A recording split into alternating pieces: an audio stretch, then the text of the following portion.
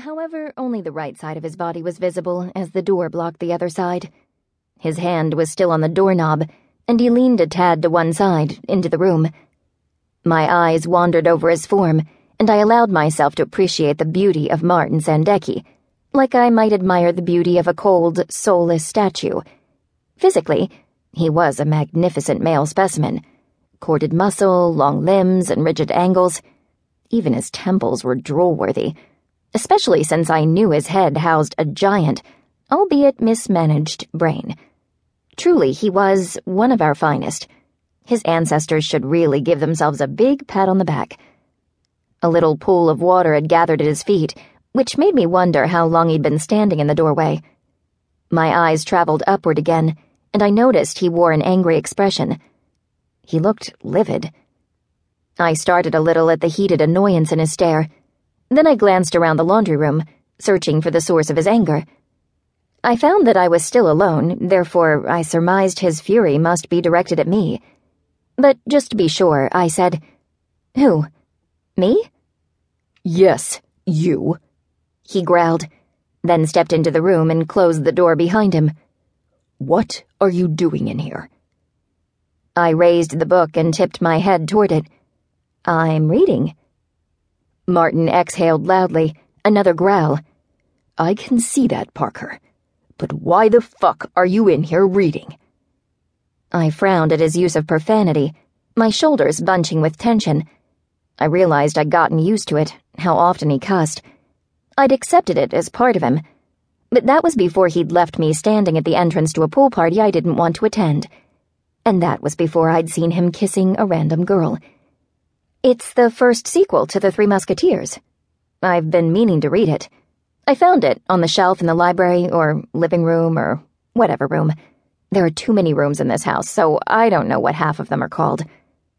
Martin gritted his teeth, and I got the distinct impression he wanted to strangle me. "Parker, this is a party, and you're in the laundry room, reading?" I paused a beat to make sure this wasn't a trick question. When I could find nothing amiss with his interrogation, I nodded, slowly. "Yes, this is a party. I am in the laundry room reading." "Why? What is wrong with you?" My mouth opened and closed, but no words arrived, because his questions continued to confuse me.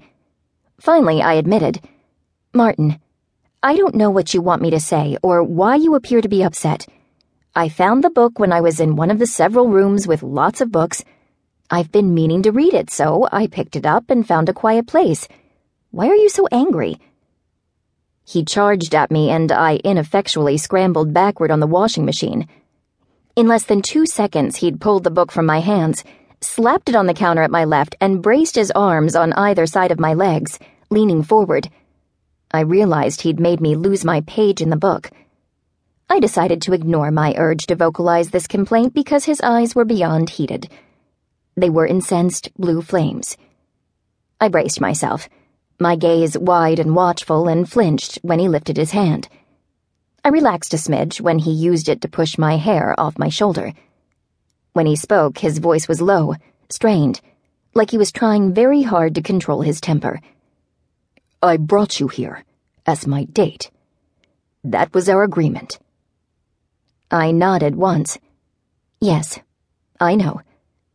"And instead of talking to people or having fun, you're in here reading a book." I kept my voice even and calm, tried to sound soothing. "I am having fun. I'm reading a book." "You're trying to punish me for winning our bet, for bringing you here." I shook my head, hoping he would see the honesty in my denial. "I'm not. I promise. I like to read." "Who comes to a party, an entire mansion at your disposal, and reads Dumas in a laundry room? I've been looking for you for 2 hours. He's been looking for me? For 2 hours. Why would he do that? If you've been looking for me, then why are you wet? This place has pools with caves, and I've been through all of them, searching for you. You're avoiding me." "Honestly, Martin." I shrugged. "I didn't think you'd notice."